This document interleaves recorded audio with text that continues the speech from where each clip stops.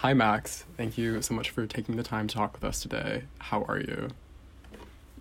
Good. I'm getting over a little bit of a cold or something, so I'm a little congested. Besides that, I'm pretty good. Okay, well, hopefully talking about the EP will make that clear right up.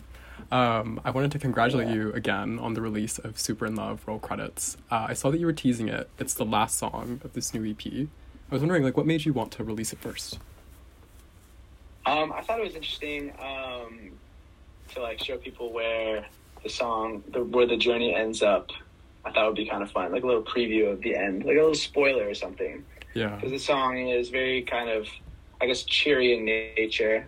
But if you were to hear it in the context of the EP, I think it actually becomes sort of a sad song. Like, especially if you read the lyrics out loud, it's all a past tense song about a relationship, which, sounds happy on the outside, but I thought it would be interesting for this song specifically to be heard first because it has kind of a dual meaning. I think people will take a different impression out of it after they hear the full EP. So I thought that would be the best choice for the first single. Well, that's really cool. It's almost like you get to release it twice and provide two different experiences. Yeah, and hopefully it comes across that way. And I figured it will reward people who listen to the EP all the way through, and especially people who kind of pay attention to the lyrics and the storytelling, which is my favorite part about it. Yeah. Well, there's one lyric I actually wanted to talk about in particular in the song. The world's not ending, you're just depressed. I thought that was a great lyric and also very true. I was wondering, what were you thinking about while writing it? And then where does that kind of lyricism or themes kind of fit in the bigger world of the EP? I wrote that line kind of after I had gotten out of this. I don't even want to necessarily call it a relationship. Technically it's a relationship between two people. You know what I mean? It's one of those things where it's hard to define and probably be meant a lot more to me than to the other person. But I was just getting out of that, and, when you get your heart really broken, I guess it taints your view of the way everything else looks, right? And so yes, around this time, I was just kind of starting my music career, just moved to LA, and then went through this, breakup, and I started kind of hating everything about my life. And it took me until after the clouds kind of parted to be like, oh yeah, my life doesn't actually suck. I was just in a bad headspace. And I think putting it candidly like that makes it kind of funny, right? Because it's like, I don't know, there's something so ironic about just depressed, because being depressed is a big thing. You know what I mean? In the world, I think it's a big thing. And kind of I wanted to approach it from a perspective of my future self patting me on the back, being like, it's not that hard. Come on, chin up, buddy. But, kind of demeaning my own struggles, right? Because at the end of the day, I mean, you make it through it, and I don't know. It all makes sense in the end. But yeah, that's where it came from. Well, it's really fun to get to a point where you can then be like, oh, I was just depressed. That means you've made it. You've crossed over. It's just a mountain. Yeah. Well, then kind of on the other side of it, we've talked about in other songs writing more outrageous lyrics and using words that aren't really necessarily in songs. And I was kind of wondering if you could talk about how it feels to kind of break the rules of songwriting, and kind of if there's one lyric on the EP that kind of really encapsulates that the most for you. Oh my god, there's so many, especially the ones you haven't heard. I feel like, oh my gosh, Super in Love, it actually does that the least of all of them. But I don't know, I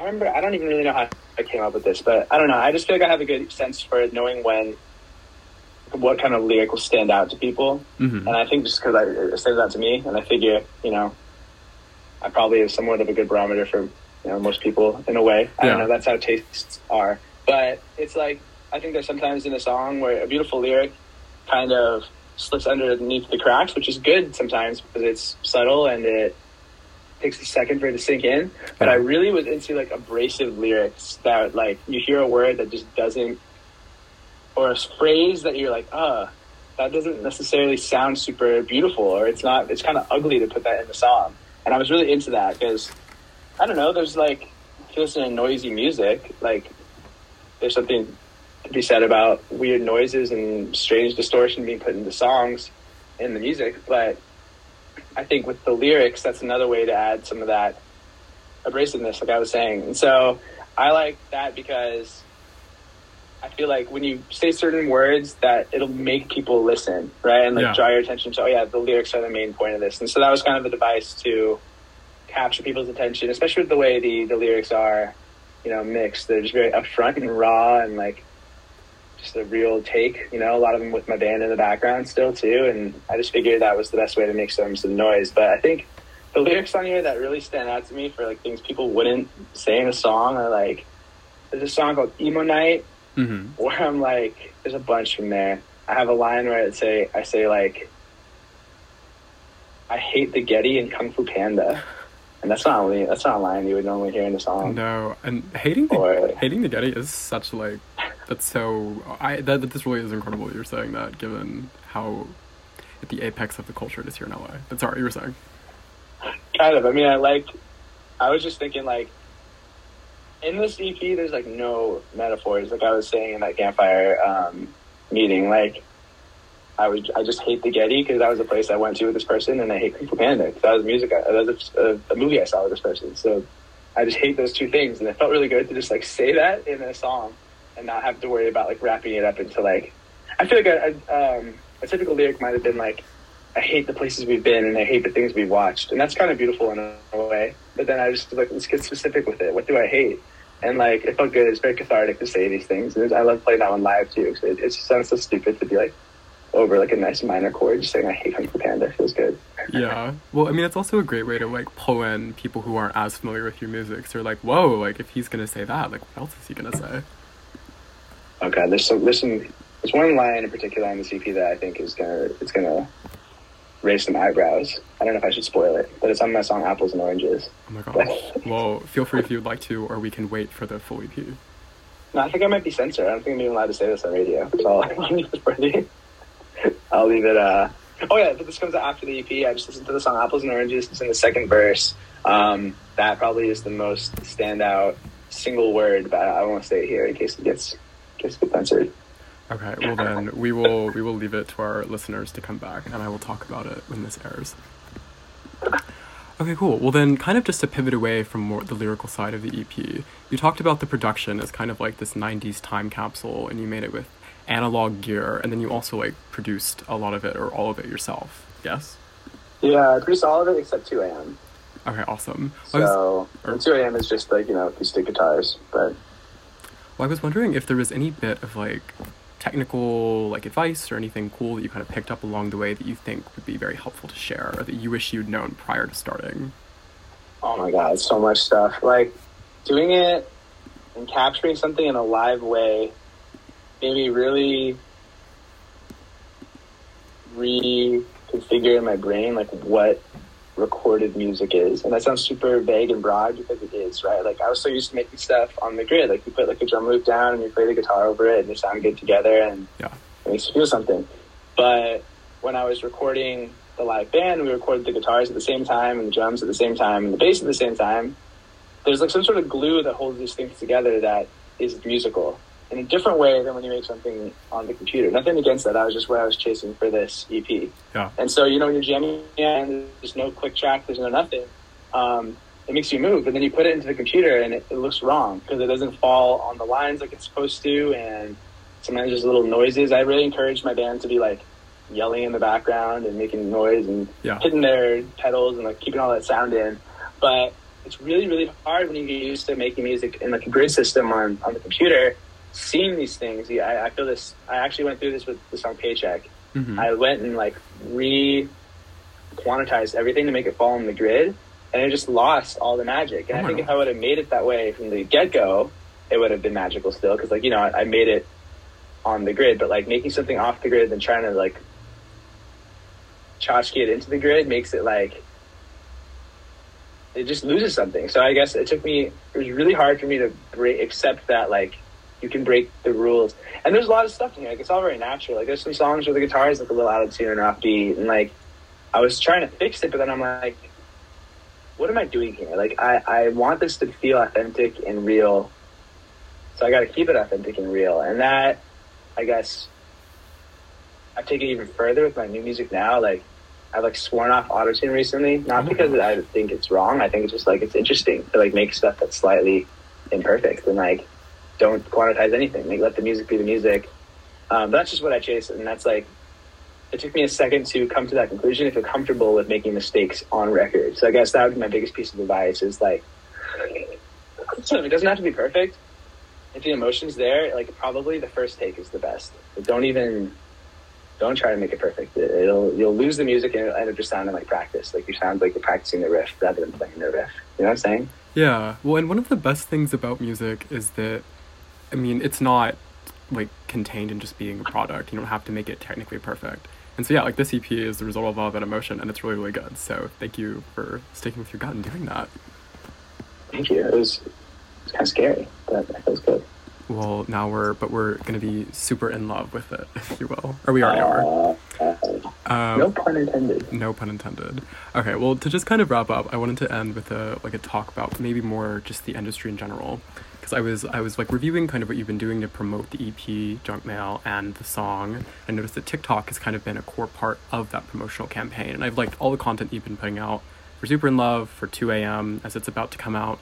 And I was kind of wondering what your take was on this gradual shift in the industry of artists being expected to almost like become content creators as well. And if it's something that you like doing, and also if it's kind of something you think is now part of being an artist, or if it's still like a separate job that is kind of just being forced on artists under the guise of like, this is what it takes to be successful.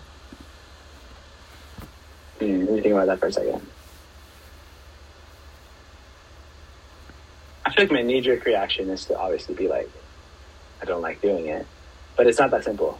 It's more like, for me,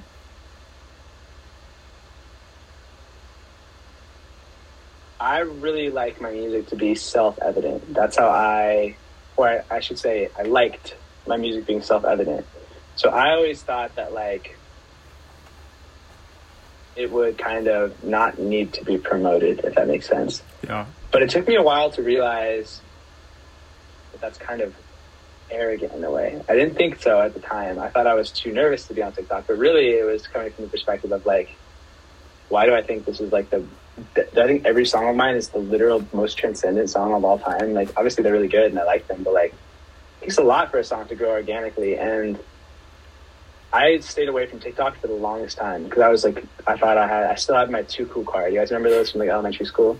I had mine about it and I was like, this is cringe. I'm too old for this. Just a lot of excuses that were really just fear, it came from arrogance, which came from fear. Mm-hmm. So I feel like as soon as I decided to like just break down and just try it, because I saw so many people have success with it, it quite literally changed my life, right?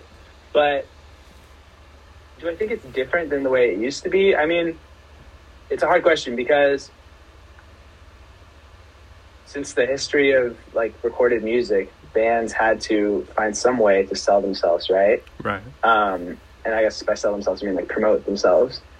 Whether they had to do something. I don't know what, but every band, you know what, had to do something to get noticed because back in the day, it was impossible to record music on your own. It was too expensive. No one could make music by themselves. So the best of the best would rise to the top and get to make the music. And that's why it was a lot, the barrier to entry was a lot higher before.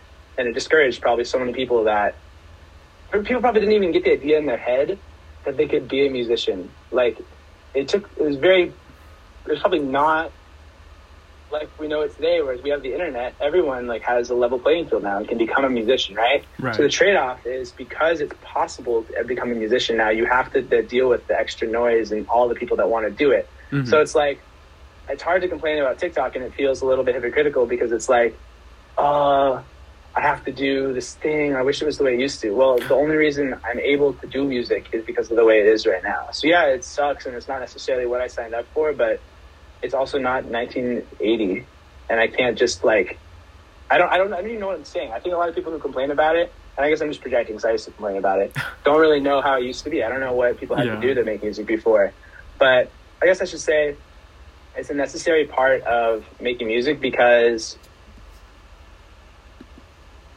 the internet in general has just made it so anyone can make music. So therefore, when people are going to do it, you have to play the game. It's almost like saying, how do I put this?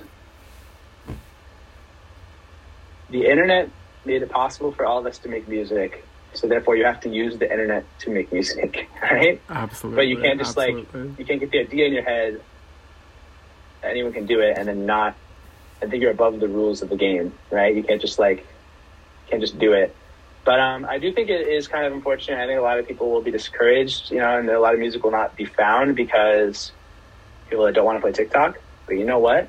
That music still wouldn't have been found before TikTok either, because the same people who are not diligent and courageous enough to do this scary, cringy thing on the internet are probably the same people that wouldn't be diligent and creative enough to have sold themselves before the internet existed too. So, yeah. It's a weird little hobby with the lottery to get attached that is doing TikTok. And I hope that most people can find some sort of peace with it, because you got to do it. Yeah. Until it gets banned or something. Oh my gosh, yes. Well, I hope they do, because that's why people are able to find music that they'll really grow to love, and how fans get made nowadays. Right. Well, thank you so much for your time. We here both at UCLA Radio and Cherry Pop are looking forward to Junk Mail. And we will be streaming it when it comes out. Cool. Thanks for having me. Check out the EP. Appreciate you.